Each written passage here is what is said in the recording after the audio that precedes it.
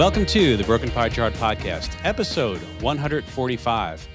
I'm your host, Derek Moore, and with me this week, my usual semi-permanent co-host, on a round number episode, Jay. You made it to 145. Usually I did. One or two. So yeah, Jay Pestrochelli, nice. CEO of Zega Financial, is back with us. So yeah, welcome aboard, Jay, again.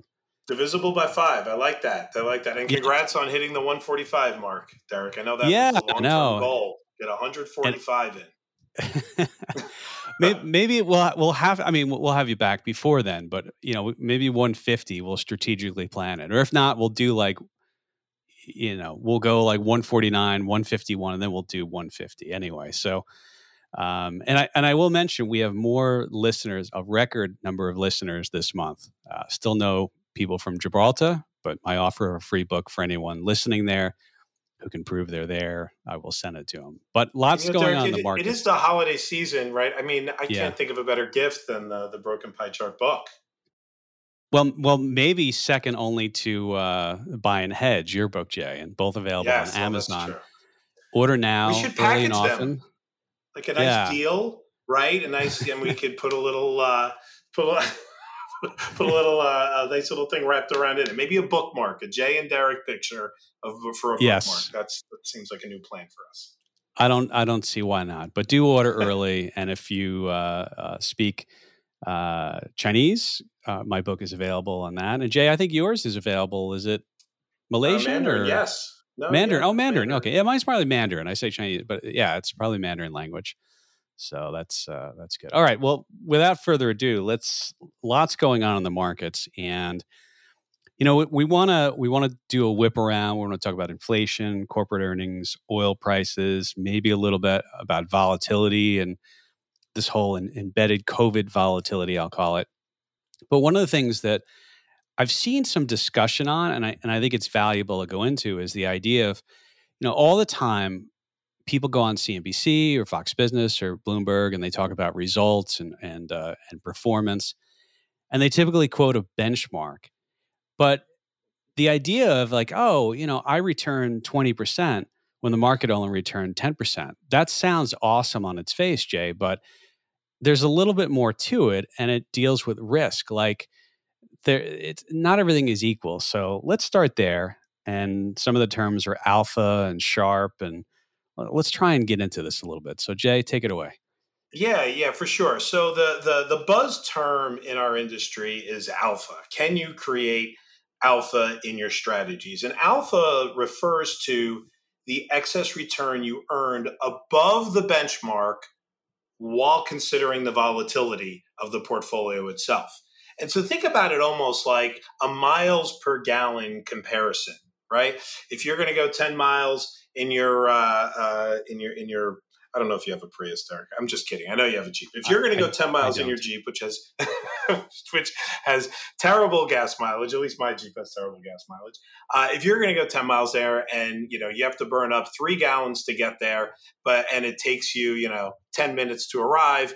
Okay, that's not great, but you got there in 10 minutes. But if I could get there and use half the amount of fuel and get there faster, I'm kind of creating alpha, right? So it's miles per gallon and time that kind of add up to alpha. Maybe that's a terrible analogy, but think about it as, are you getting paid for the risk you're taking in excess of the benchmark?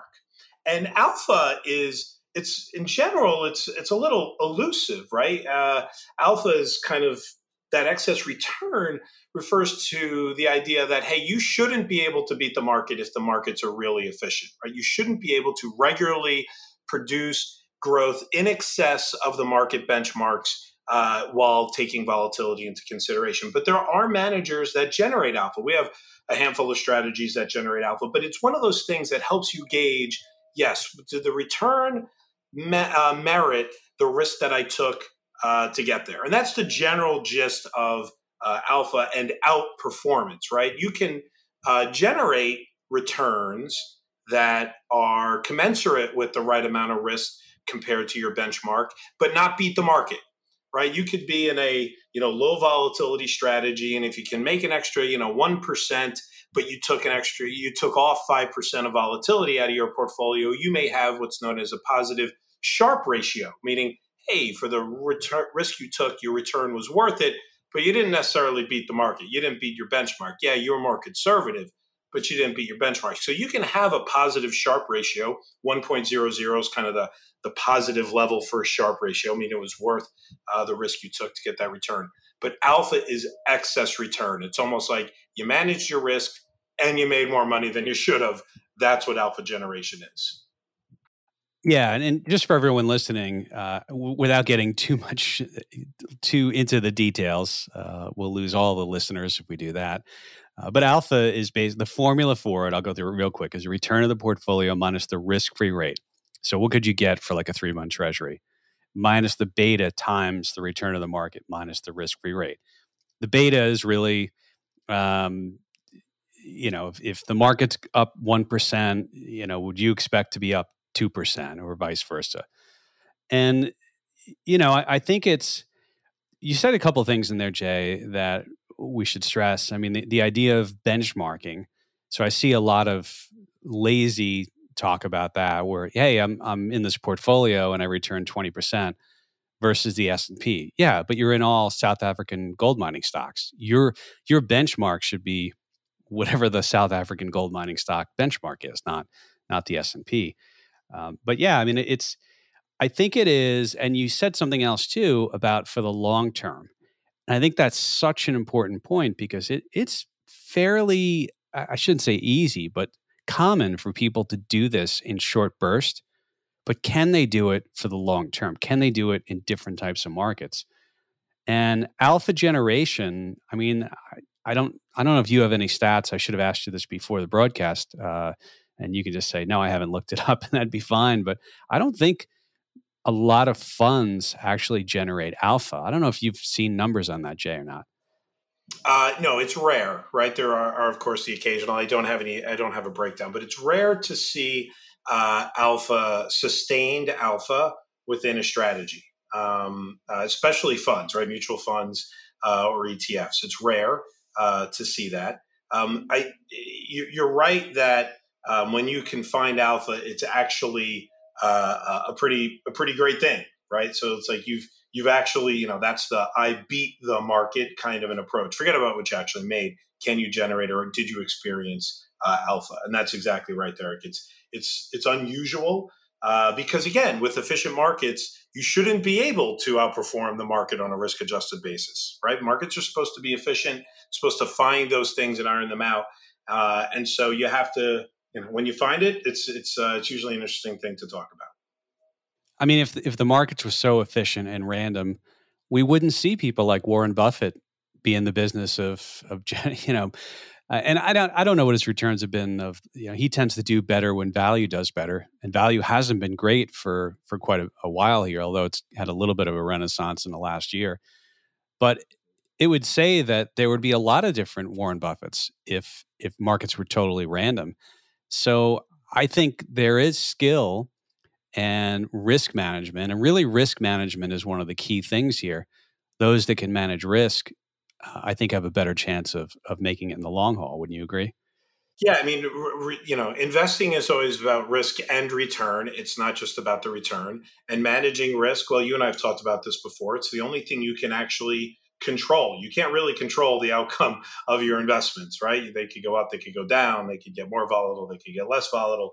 But what you can control and identify before you make any investment is the risk that you take, whether it's where you put a floor in your portfolio, where it's how much you allocate to a strategy that's going to be more risky, where you have things like, a lot of folks use stops, right? That's okay. Having some kind of risk mitigation is important, and that's what you can control. And so one of the ways people do manage that Sharpe ratio, which is the first, risk-adjusted return metric they manage, is managing the risk first. Right. And now that could lead to, positive risk adjusted returns. But managing risk is all you can really take. Hoping that the market goes up or hoping that your individual stocks go up. You don't always know how that's going to go. Right. You don't know. And there could be some sort of news driven thing that drives it. And I'm sure we'll get to that in a minute. But yep, it's always risk and return. The pair of those things together is what matters.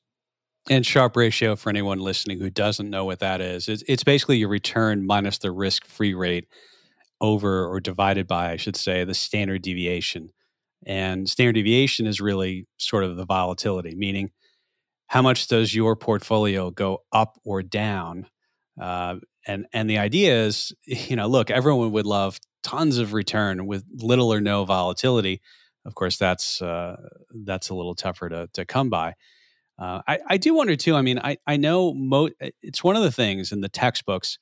Most of these formulas, and although alpha doesn't have it explicitly in it, does have beta, which has components of volatility in it, or standard deviation. But most of these are so focused on how much a portfolio moves.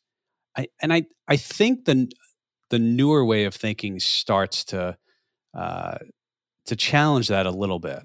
I'm not sure, like things like the efficient market hypothesis, and the whole let's have bonds, let's have stocks.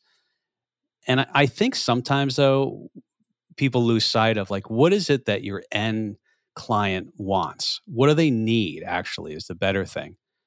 And if you're managing only to reduce volatility, well, that's one thing. But I think the return is also, can you get somebody where they're going is what I'm saying, Jay. Yeah, and you're actually are taking it to the point of why we invest, right? Goal-based investing, right? What is it that I need to drive for a client's return, right? If I need to make 5% for somebody, as a manager, as an advisor, as what you do, Derek, the clients that you advise, you are going to get that 5% with the least amount of risk possible, right? You're not going for, well, I could make 5 here, but it could be I shouldn't even say it, a crypto-based portfolio, because it probably does average 5, but it's going to be way too volatile for that portfolio. We know volatility is kryptonite to portfolio returns over time, right? That's just the way the math works. We could go through that if you want in a minute. But the concept of delivering returns that are needed versus the risk you're taking is really where the investment process comes to fruition, right? I know benchmarking is, we look at this and we go, oh, here's what the S&P did, or here's what the aggregate bond index did, but it's kind of irrelevant. It may be irrelevant to you. If you only need to make 4 or 5% a year, you really don't care what the S&P 500 does, right? That's not your goal to beat that. There are probably many years that you just don't want the volatility of the S&P 500. So if your goal is, hey, I need to make 4 or 5, 6%, you build a portfolio around that with the least amount of risk associated with that. I mean, that makes sense, but so many investors lose track of it because they get hung up on I need to beat a benchmark, right? I should be doing better than the S&P, or I should at least be doing the S&P because that's easy to buy. And some of that is true. If you're going to take the risk of the S&P, most managers don't beat the S&P, circling back to the alpha conversation. But, if you don't need to take the risk of the S&P, then we don't care how that's going to perform. The same thing works with the bond side of things, right? Right now, bonds seem to have a little more of a little risk associated with them in a rising rate environment. Can you go get 5% in the bond market today? The answer is not, unless you're willing to take a lot of risk, right, in the bond market, right? You're going to go to high yield or junk bonds to try to get that. And so you just have to weigh that. Is that really the way you want to go? Or is it a more protected stock portfolio with hedges, right? What is the way that you're going to hit those goal numbers? And so again, what you can control is your risk. And then your return target is the thing that drives how much risk you're willing to take or need to take. Yeah, I mean, I think I've got a couple thoughts on that. One comment quickly on alpha, though. When we think about risk and return, like let's say that I take a bunch of risk and I have something that's super volatile and might be uncomfortable for some people. But let's say I get a 20% return and the market only returns 10. Awesome. I doubled the market. But is it really awesome? Well, if my beta is around 2, which means I'm twice as volatile, and I'm back of the envelope definition here, I'm about twice as volatile as, let's say, the S&P, I've only generated around 1% of alpha. Let's just assume the risk-free rate is 1%, which it's lower now. But if my beta is 2, if my beta is 1%. If my beta though is the same as the market, I'm going to have an alpha close to the spread between my return and the S&P, and the risk-free rate sort of outside of the scope of this broadcast changes that. But it's like, how much turbulence do you want in the portfolio? And a manager, you can't say like, I'm going to load up on all this stuff and triple and quadruple leverage.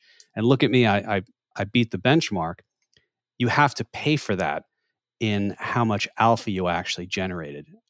The other thing too, I would say, Jay, is, with historical measurements and metrics, let's say, one of the reasons why, for the things that we do with hedging downsides of portfolio and putting in a floor, volatility and standard deviation, when you have extra volatility in the portfolio, both upside and downside volatility is treated the same for the majority of this. But I got to be honest with you. If your portfolio is returning, let's say, a nice, easy, 8% annualized, and you have a plus 50% year, you're going to be more than happy with making an extra 50%. But believe it or not, that would reduce your Sharpe ratio. Remember, higher the Sharpe, better risk-adjusted returns. So I think it's, you can go beyond this a little bit. And hedges, if you can limit the downside volatility, I mean, that's really the most important thing. You'll take all the upside volatility you can handle, right? You can handle it all. Yeah, exactly. Exactly. You're okay with that kind of volatility, right? And that is true, that those metrics can be skewed by, severe upside outperformance. But you're okay with that one usually, like you said. Yeah, like who signed me up for that, right? If you were in a room of people and said, raise your hand if we've only been making X%, but we're going to give you a plus 60% year, people would, with both hands, be buying that.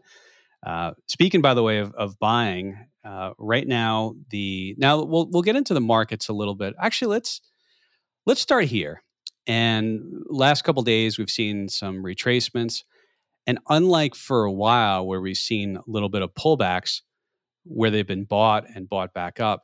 Jay, this started the day after Thanksgiving, we should talk about that because those are interesting days. It's a half day, but anytime you have these shortened sessions or sessions right around major holidays, a lot of people take off, could be light volume, and they're more susceptible to swings. So any thoughts on that? I mean, I think we've seen this a lot in our careers. Yeah, absolutely. The half days, especially. We joke internally saying, oh, the B team is on the trade desk over at the market makers, which means that, there's nobody taking any real excessive risk. They're following, a prescribed, set of rules for the day.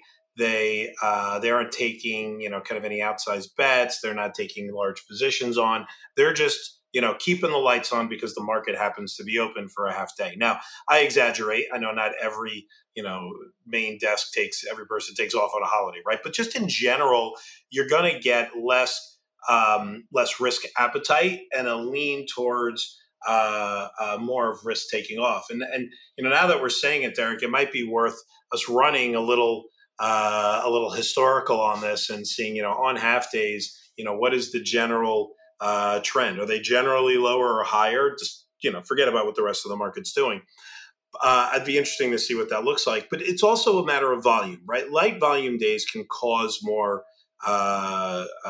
exaggerated swings.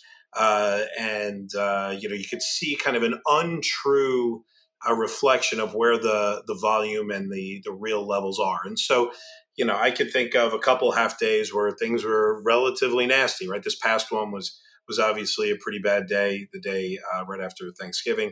But, you look at the famous one, which is Christmas Eve in 2018, right? That half day. So I think I saw a minus 3.5% in a single day, right? And it was a half day, right? And so it's just, there was no volume on the buy side. It was all time to sell, meeting certain, needs and stuff like that. So, Derek, it's one of those things that you have to watch out to not read too far into those days. Obviously, it was a news-driven day. It was a risk-off day.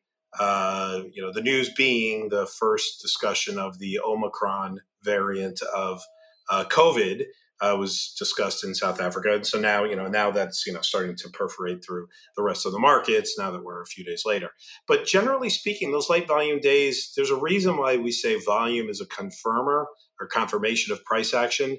You need it to verify it, and on those half days, you got less people willing to move outside the boundaries, and B, just lighter volume from lack of work.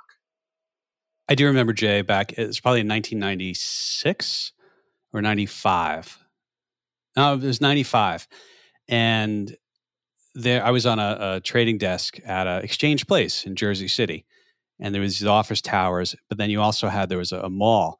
And then beyond the mall, there was a parking, big parking area. And I remember these two guys took a break and walked down, and they just scoped out the parking lot. And basically, they decided to buy because they said the parking lot was parked. I don't remember how the trade worked for them, but that was that was their expert analysis. Little lunchtime perusal of the number of cars in the parking lot. I guess we call that. It's funny you mention that. Yeah, because there used to be you could buy the satellite data that would take the pictures of shopping mall traffic. It's obviously less relevant these days. These days you buy web traffic instead. But hedge funds would buy the satellite pictures of the parking lots of the malls, right? To see, is it going to be extra foot traffic, which hence means higher volume this Christmas season. We're not really using that these days, I don't think. No, not at all. We're going to come back to the Omicron piece and volatility in a second. One of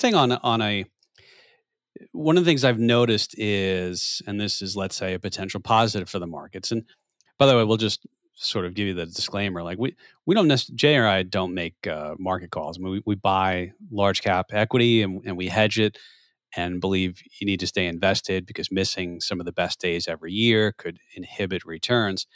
But we're students of the market. And one of the things that I've noticed is net profit margins or operating profit margins, depending upon what you're looking at, corporations. I think I saw a chart in JP Morgan's Guide to the Markets that Q3 of 21, it was like over 13% profit margins. And that was the highest it's been, at least on their chart, going back to the early 90s. So, and then the other thing that I noticed is there's an attribution of what's driving price. And so year to date, the S&P is up about 21.5. Most of that was coming from earnings growth, not multiple growth. But let's start with just the profit margin. Jay, this is really interesting to me, and we'll talk about inflation maybe in this discussion, in this segment too, but prices are rising, but it doesn't necessarily mean profits are getting squeezed yet. Right. And so I think maybe it's helpful to maybe break down a little bit, Derek, about these components of pricing change, right? So a stock can go up. Why? Because it's making more money and it's earning more revenue, right? Or there's a higher, maybe higher speculation or aptitude or appetite, I should say, for that stock because of potential future earnings, or and that's kind of what we call as the multiple, right? You can also manage it by changing your share count, right? You could buy back shares and those kinds of things. That also kind of helps push up kind of prices of the stock just because of supply and demand of the actual shares. But the point you're making here is that, despite everything that is going on, U.S. companies are making more money from a margin perspective, right? Margin is, for lack of a better term, what you make minus what your expenses were. What you're left with is your profit margin. Profit margins are driving growth more than we've seen. Actually, I don't know. I'm looking at a chart for the last 20 years. It's the highest it's been on that chart. I don't know how much farther it goes back. You said you've seen it past 30. This is one of those things that, despite what's going on in the economy, companies are making money. And one of the things I always say, right? Two things drive the market: interest rates and corporate earnings. And so it justifies why we were pressing up against all-time highs again in November, because corporate earnings are justifying the value of the market. Yeah, and I think also the earning, we've talked about this before, you and I think last time we were on, the idea that the analyst estimates continue to be elevated, meaning they thought or projected the earnings on the S&P would be X, and it's turning out to be much higher. I think it's over 200 for fiscal year 2021. Next year, I think I've seen some as high as 220, and 23. And by the way, that's a long ways away. A lot will happen before then, but it's pushing. 235, 240 now. Some of the estimates, and that's You think about, all of the companies together, we're talking about on a per share basis on the S&P, but they've been revised up. Jay, the other thing I mentioned also is, now look, buyers and sellers determine what happens. More sellers than buyers, price goes down, end of sentence, period, stop, right? But when we look at what is driving price, you could have multiples expand, which means, your PE goes from 10 to 12 or 10 to 20 and earnings stay the same. Or you could have earnings grow and the multiple stay the same, or the multiple can actually shrink. Year to date, minus 8.2% multiple growth, earnings growth plus 29.7. That's how you get to the 21.6% year to date price return in the S&P. I gotta tell you, I don't think I've monitored this that closely over the years, Jay, but it's I don't think we've seen multiples contract and earnings grow driving price. I don't know if you've seen that before. It's not. No, that is not normally it. Normally, while earnings are on the rise, there's also a projection out in the future that they're going to rise more, and people are willing to pay more for those earnings down the road, and that's the thing that drives multiple expansion. You're right, Derek. I can't really recall a time, and in all fairness, I don't. This is not a data point I watch all that often. I focus more on the actual earnings number that you mentioned, the 220 that is earned on the index. But actually, Derek, could you explain what that is when you quote the $2 or the 200 or 220? Like, what is that? What is it that you're really talking about? Yeah, normally we say, okay, well, a stock. So let's IBM. Why IBM? It just came into my head. You think about, we earn $10 a share. I actually don't know what their earnings were, but I'm making it up, $10 a share. And you say, okay, that's great. When we think about the S&P 500, this is the number I just gave you. Imagine if the S&P was just one big stock and you have all the number of shares of all the companies, you have all the earnings of all the companies all put together, aggregated together. That's sort of what you get. And so let's say earnings are 200 and the S&P was trading at 4,000. So you would have a PE of 20 times earnings then. And so it's taking what we normally do with a stock and you convert it to on the index level. And so we say, earnings per share. Yeah. Yeah. So it's the dollars. Is it fair to say that it's the dollars that the index is going to earn a year? If you Correct. Own one share of the index, here's how much you would get in earnings. Yep. Correct. Okay. I just thought it would be helpful to understand because people hear earnings and PE ratio and those kinds of things, and so as that earning number goes up from 200 to 220 dollars that you earn for one unit of the S&P 500, you go, well, I could pay a little more because earnings are going up. I'm going to get paid a little bit, and that ratio is something that is tracked by a lot of fundamental investors to say, okay, is the index expensive or cheap? Right? Is me paying up for future earnings worth it right now or not? And typically, while that is a driver of the market, when those look good, right, you get investors willing to bet on that trend continuing and buying, even though they're buying it at an expensive price now, they're buying out what earnings will be in the future, right? That's what they say multiple growth. So the multiple is the PE expansion, right? So you just gave an example of a 20 PE, but if you all of a sudden took that same set of earnings, Derek, of $200 and applied a 25 PE to it, right? That instead of the 20 PE, that is projecting from 4,000 to 5,000 in value of the S&P 500, right? So great. I'm going to ride the S&P from 4,000 to 5,000. That's a nice growth. That is multiple expansion because it hasn't happened yet, but you've got this expansion in projected earnings. And by the way, just on a forward basis, this is also from JP Morgan's Guide to the Market. I'll put a link to this in the show notes. I think it's open to everybody. I don't know if you have to be an institutional investor or not. Anyway, I'll put the link in there. Forward PE is 20.91 times, meaning the market is currently trading at just about 21 times forward analyst projections, not actuals, projections, which is, it's higher than the average, but neither of us make calls on equity market pricing and things like that. So that's a positive. Jay, the negative, you mentioned it in your summation of the post Thanksgiving Friday trading, and that's Omicron, and or some people say Omicron. I've been hearing a lot of people saying it incorrectly as the Omicron. It's not Omicron, It's yeah. Omicron, right? The Greek letter is Omicron. So, yeah, I know it's just one of those things.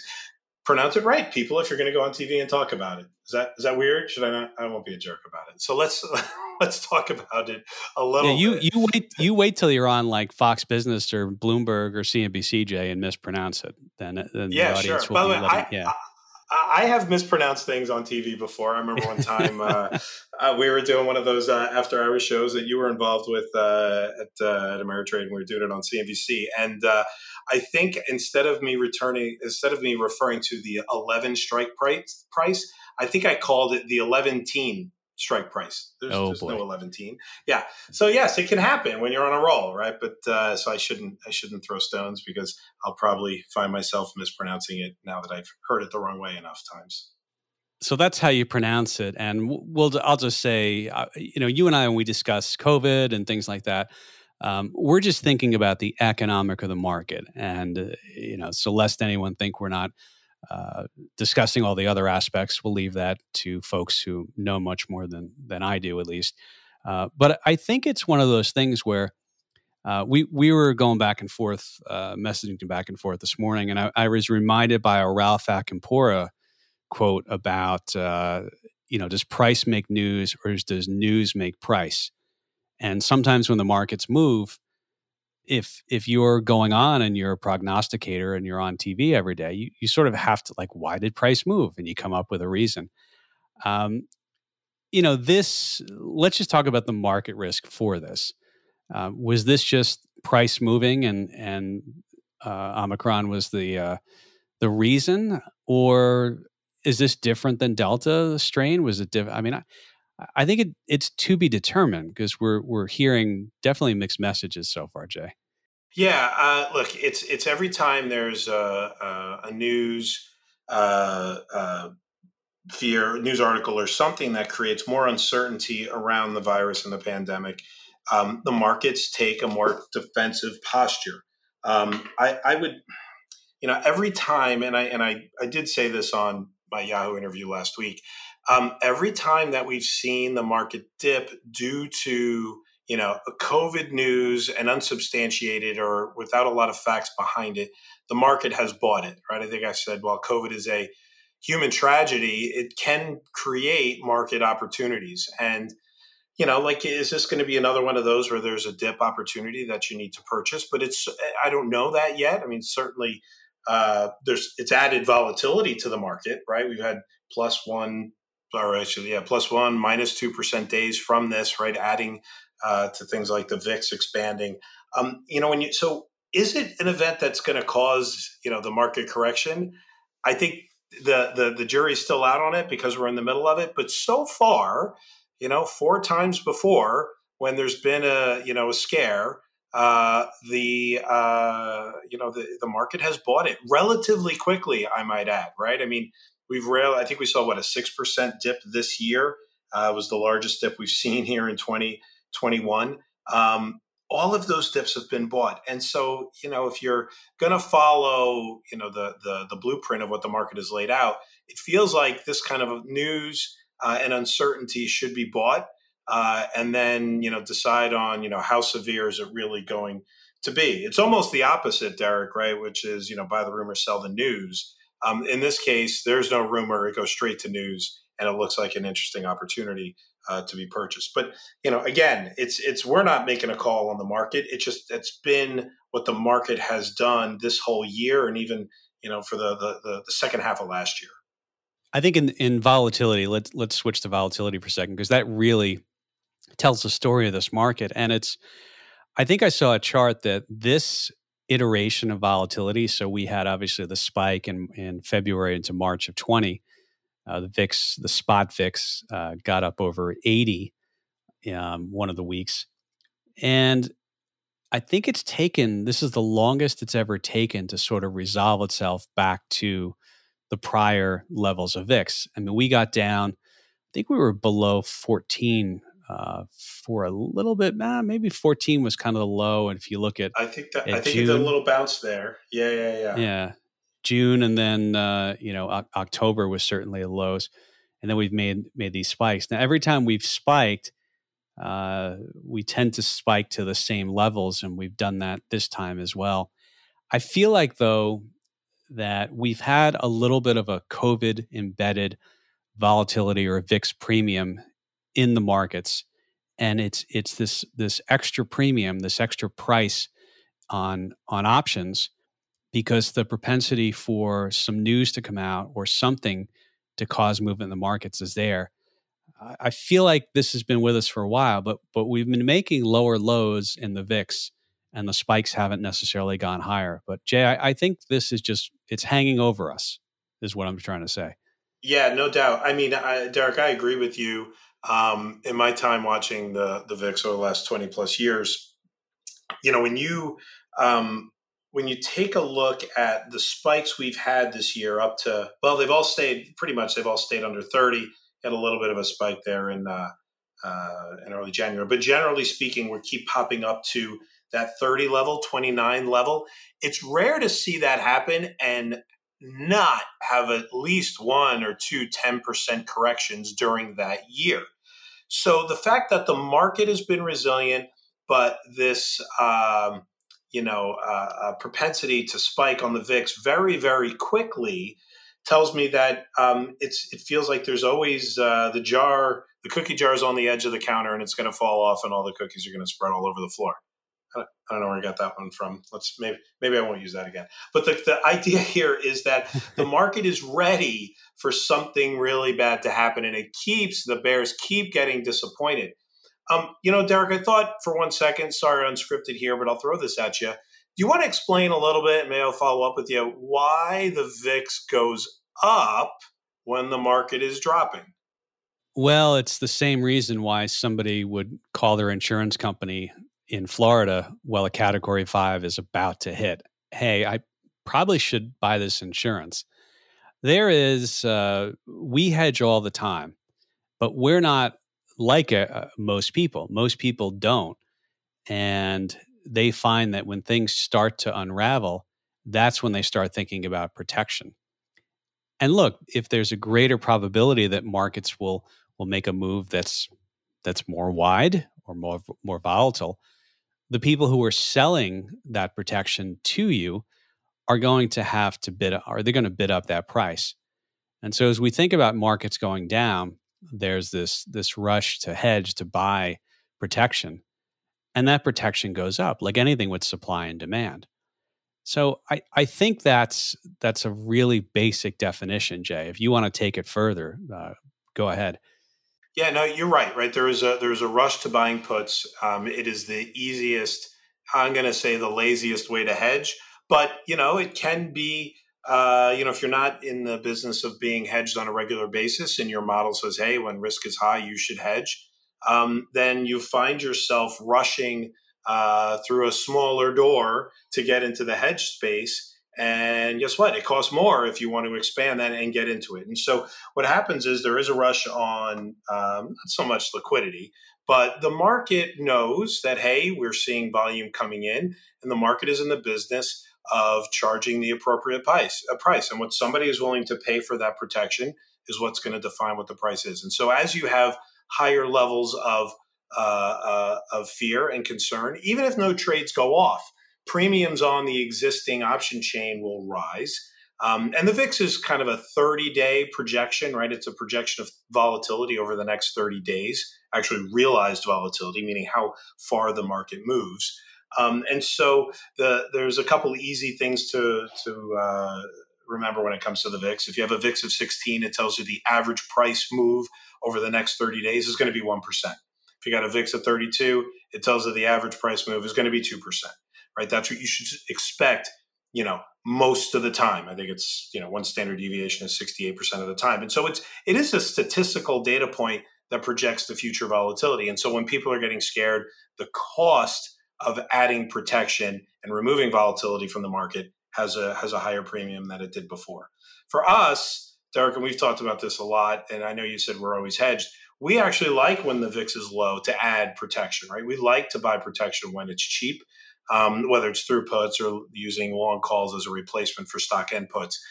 We like when the premium is lower and we're adding protection. When you have weeks like this, not the greatest week to put on protection, but if you weren't hedged, you may be worth it for you to say, look, I'm going to, take a 5% risk on this hedge, but I'm going to lock in that I don't take any losses over the next 20 or 30 days, right?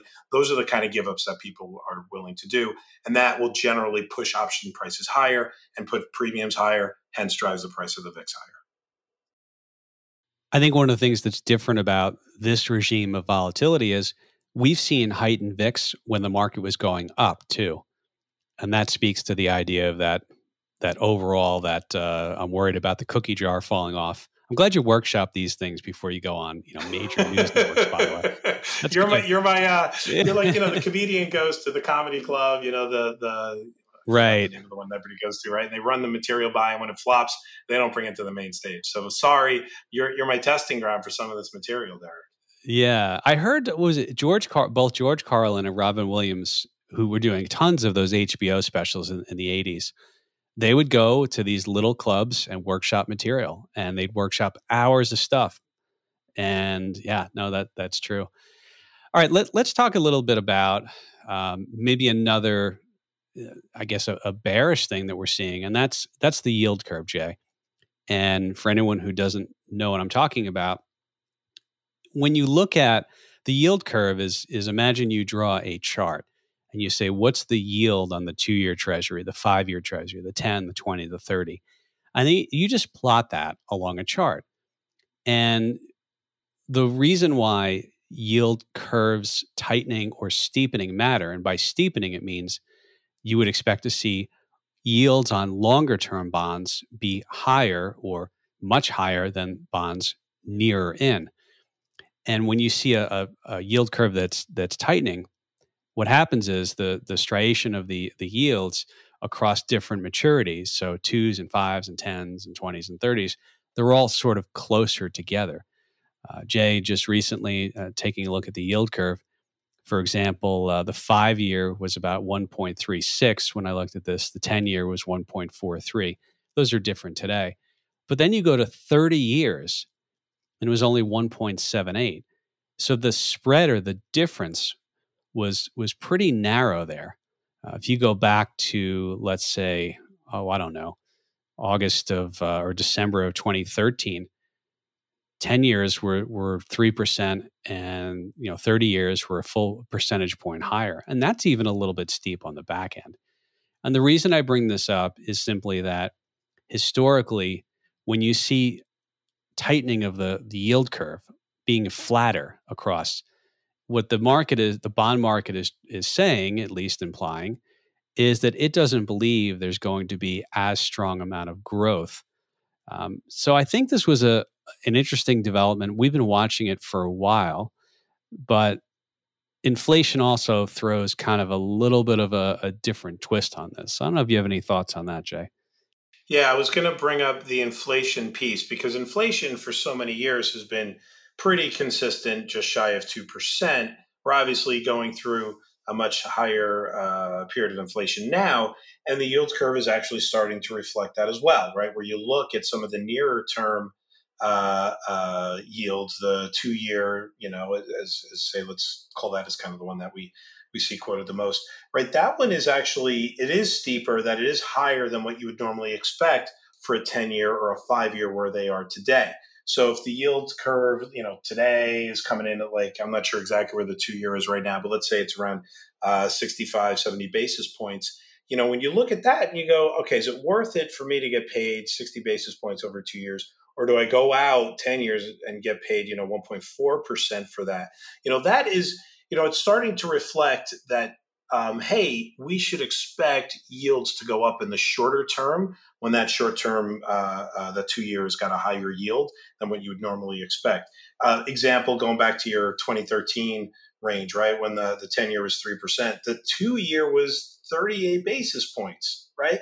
That's a dramatic difference in what we're talking about today between 60 and 140, 60 bips versus 140 on the 10-year. So, that kind of compression there, and that higher push earlier on in the yield curve, in the 3-month, the 1 year, the 2 years, tells us that there's some activity that's coming, and then that the fact that it doesn't continue to ripple out and keep at that same rate of ascension on that curve tells us that farther out maybe things aren't as great, and near term we've got inflation to deal with. So I think there's two stories in the yield curve right now. Yeah, I think that's right. And it's definitely reflected in looking at the TIPS yield, which is the Treasury inflation protected securities, and you compare that to the nominal yield, so 5-year TIPS versus 5-year Treasuries, and that spread, it's basically what they call the break even, the difference between the two yield to maturities, was above 3%, and that's the highest I've seen that. And basically, in just simple terms, the market thinks there's going to be higher inflation over the next 5 years. Interestingly enough, the break evens are lower on the 5-year forwards, meaning years, let's say 6 through 10 versus 1 through 5. So the market right now thinks there's going to be heightened inflation in the near term, and then it's going to ease. I did want to mention too, Jay, and we're seeing real yields. So back in the napkin is you take the Treasury yield, and then you sort of subtract out the inflation rate.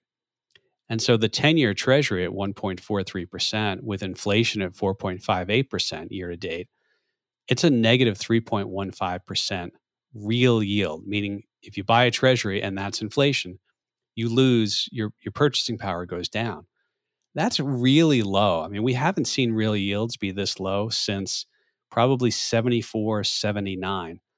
And it also sort of plays to, you and I have talked about 60-40 portfolio replacements, using hedges and building synthetic portfolios that don't necessarily have to use bonds.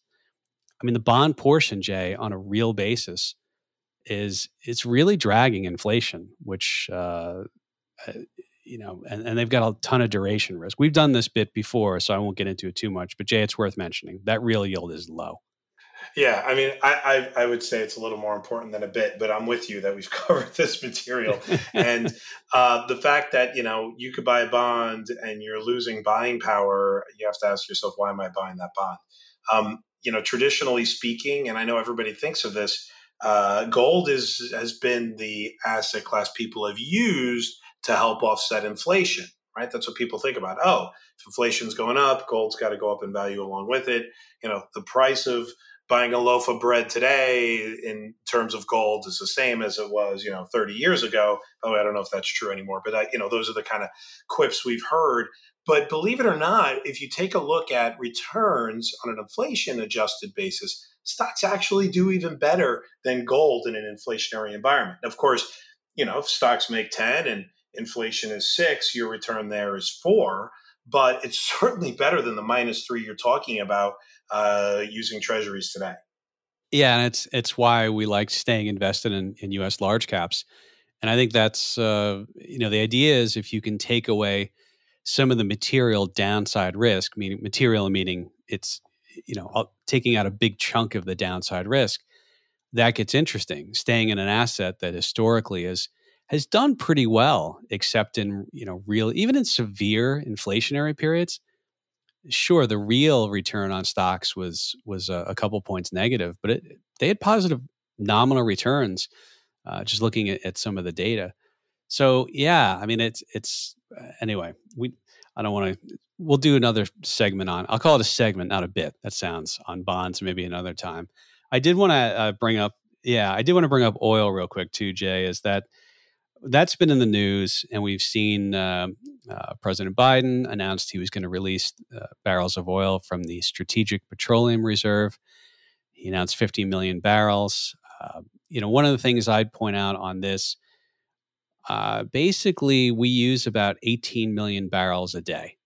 So if you were to just release 50 million barrels to the U.S. landscape, that's about 2.5 days worth of oil. And I won't get into the mechanics of how that happens. The other thing I would say is I did some digging, and it looks like U.S. refineries are at 93% capacity. Meaning you could dump double the oil that they're getting now, and they only have minimal capacity. And then I went and I looked at the inventories versus rig counts. And for the people who are interested in this, you can find all this information on EIA as a website on this.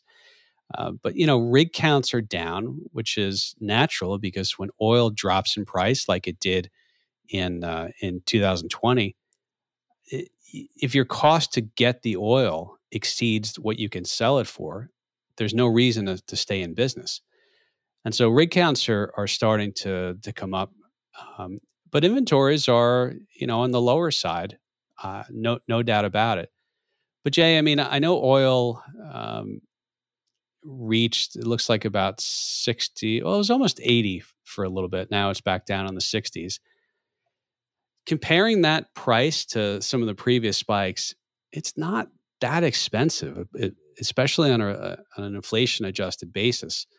But absolutely, I think we're seeing, people are getting the raw gross number of dollars needed to fill up their tank, and it's higher than it's been. So I threw a lot at you. I want to set the stage for just kind of talking a little bit about oil. Oil seems to matter when it matters, Jay. Yeah, it's one of those things that while it's kind of floating around that $50 range, nobody's really harping on it one way or another, unless you're actually in the oil business. I'm with you, Derek. $60, $70 a barrel seems okay. It always feels like the pundits on TV will say it's usually the number should be about $5 higher, right? So when it's 60, they say 65. When it's 70, they say 75. I will maybe take a little different angle on oil when it comes to how much it really plays into our daily lives, right? Of course, we're filling up our tank. I think there's probably less driving. It'd be interesting to see kind of a miles driven kind of data point, versus oil consumption. So not only are we driving less these days because so many folks are working out of their homes, there are also a lot more fuel efficient vehicles and EVs on the road that are also reducing that. Now, of course, heating oil is a whole different story. I do believe part of the reason why the strategic petroleum reserves were released was not only just to help prices in general, but it was to help some of our international partners that need it because of they're just starting into the winter, right? And so I think it was more of a political, a little bit of a political nod to our international allies that, hey, you need some oil, we'll release some into the market to help you guys out. But when you think about the daily cost of what you're spending on, gasoline these days, is it really that significant of a piece of your overall spending, right? Let's say you're making, I'm just going to pick a number out of the blue. Let's say you're making, $100,000 a year.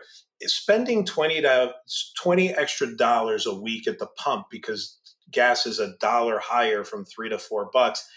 Is that going to make a difference, right? Is that $1,000 going to change?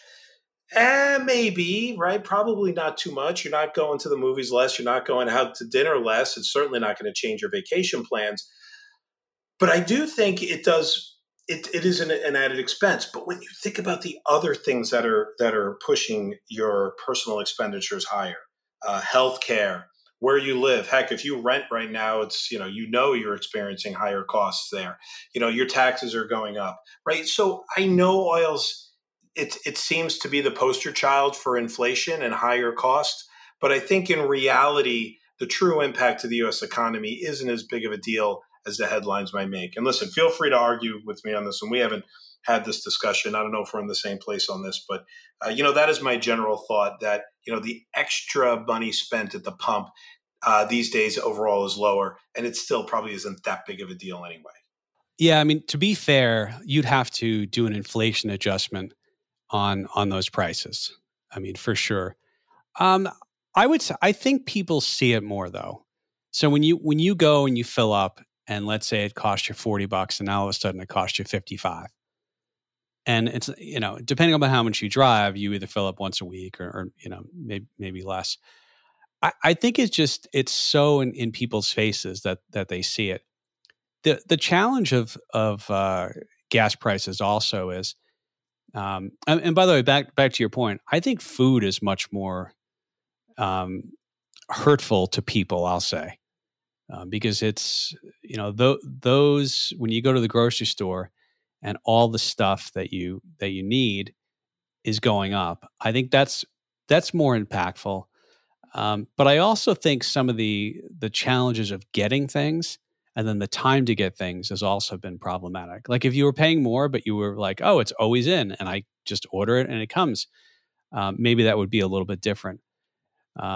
Yeah, I tend to agree. And the other thing too, Jay, is a lot of what people pay at the pump is taxes. And I don't, I off the cuff, I don't have sort of the historical, amount of taxes, but I just did some some quick internet research. And Jay, we know everything on the internet is correct, but this is an ABC affiliate. Podcast. Yeah, absolutely. Oh, 100%. Yeah. But I found a Sacramento, ABC Sacramento in California, and they said before 2010, California drivers paid an excise tax of 18 cents a gallon. And then I looked at this is from the Heritage Foundation, or the Tax Foundation, sorry. And California now pays 66.98 cents per gallon, the number one highest state in the nation on cents. So I think that's total state fees. And I believe there's a federal excise tax as well.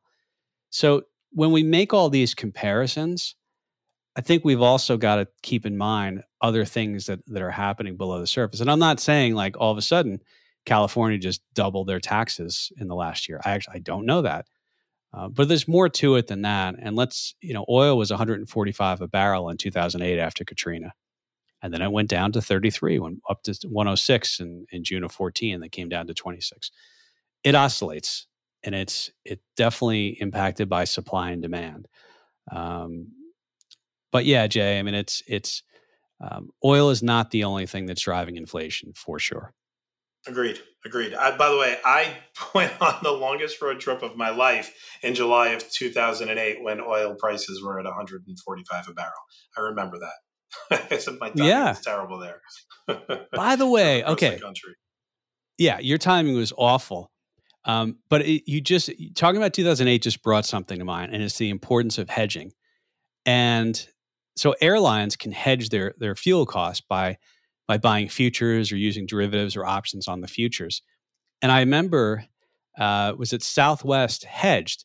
And so their hedge adjusted cost, they got it down into like the $40 range of per barrel. I'm doing this totally off the cuff from memory. American never hedged. And so they were paying, and I remember Southwest, like their earnings, that's a great example of how you hedge. Like some people might be like, oh, why would you hedge? Well, guess what? Southwest hedged. And I don't know why American did or didn't do it. I don't remember what their financial situation was, but so Jay, you should have bought oil futures in planning your trip. I should have. And it's you talk about the commodities market. They are the original hedgers. I love talking to a natural gas trader or even a farmer when it comes to hedging, because they get the importance of locking in prices and putting a floor in their portfolio, or putting a floor in the value of the asset that they maybe yet have to receive. And so that's always just an interesting topic to discuss. They understand hedging better than, say, the average equity investor. I wish the average equity investor understood hedging a little more. I think that it could, alleviate some of the fears and stop people from having to try to time the market just right to get the returns they're trying to get. But you're right when you talk about commodities and hedging; they go hand in hand. Finally, Jay, real quick, and then we'll sort of wrap up. Is the idea of a lot of our portfolios contain, U.S. large cap, S&P 500, and we also use very short duration, high yield. In some portfolios, it's hedged, and some it's not, as a funding source. And it's sort of interesting. I mean, when you go back something you touched on earlier is the idea that U.S. large caps or stocks have actually done okay during inflationary periods. a lot of people ask us, why do we use those two asset classes? So, Jay, I don't know if you have any closing thoughts on that. Yeah, I do. So the U.S. large cap is represented by, say, the S&P 500. That's kind of our standard go-to when you talk about the U.S. large caps. Over time has really been the asset class that has outperformed, and I'm including, let's say over the last 10 or 15 years here, right? So going back to 2006, I'm including small caps, I'm including REITs, I'm including emerging markets that can have high outperforming years. But over time, if you look back, large caps have been the number 1, 2, or 3 performing asset class for the last, 8 or 9 years. And so they've done it in a way that has less volatility associated with them, right? So tying all of this back together around, returns and the risk you take, large caps continue to be, to me, the golden child when you look at all of the asset classes. And we use it for most of our equity exposure. And why do we do it? It's because it works, and we don't always need to reinvent the wheel. We can use what has worked historically. We don't have to be, picking the correct asset class or picking the correct sector within the asset classes. It's okay to use the large cap index as your base for investing. Most managers don't beat the index, and they take more volatility than the index does. So, we like to say using large caps as a way of gaining exposure just makes the underlying asset choice easier. And then when it comes to income, short duration, high yield. High yield is, it's for the most part is also performed well. I think it's the third best performing asset class, with small caps being in the middle between large and high yield. And so when you look at that, the combination of those two for us has been, while each of those pieces are hedged in our core portfolios, we like to use the asset classes that have performed the best over time. It makes the selection a lot easier when it comes to how you invest. Well, Jay, with that, I'll remind everyone, if you want to get a hold of me and talk about how we manage portfolios or give suggestions on future episodes or guests, go ahead and reach out to Derek.Moore, DEREK.MOORE at Zega Financial. That's Z as in zebra, EGA Financial. And as I say, financial's up to you to spell correctly. Jay, thanks again for coming on and spending the time. Hopefully we'll have you on another couple of weeks as my semi-permanent co-host. The Felix I'm targeting the 150. You got to be on that. I want to be here for the 150. I got to be here for 150. We'll have some cake. There you go. Jay, any media appearances coming up that people should know about? Yes, actually. I think on December 7th at the close, I'll be on Fox Business. And actually, by the time this podcast comes out, we will have already done a webcast with wealthmanagement.com about investing over the long term but hedge. So, we'll continue to keep you in the loop on those, Derek. All right, excellent. All right, everyone, have a great week. Rather than wasting time starring and reviewing and all that, go ahead and share this podcast with someone that you think might find it valuable, or even those who don't find it valuable. Maybe once they listen, they'll find it valuable, or they'll just not call you back. I don't know. Anyway, folks, we'll see you again next week. Thanks, Jay.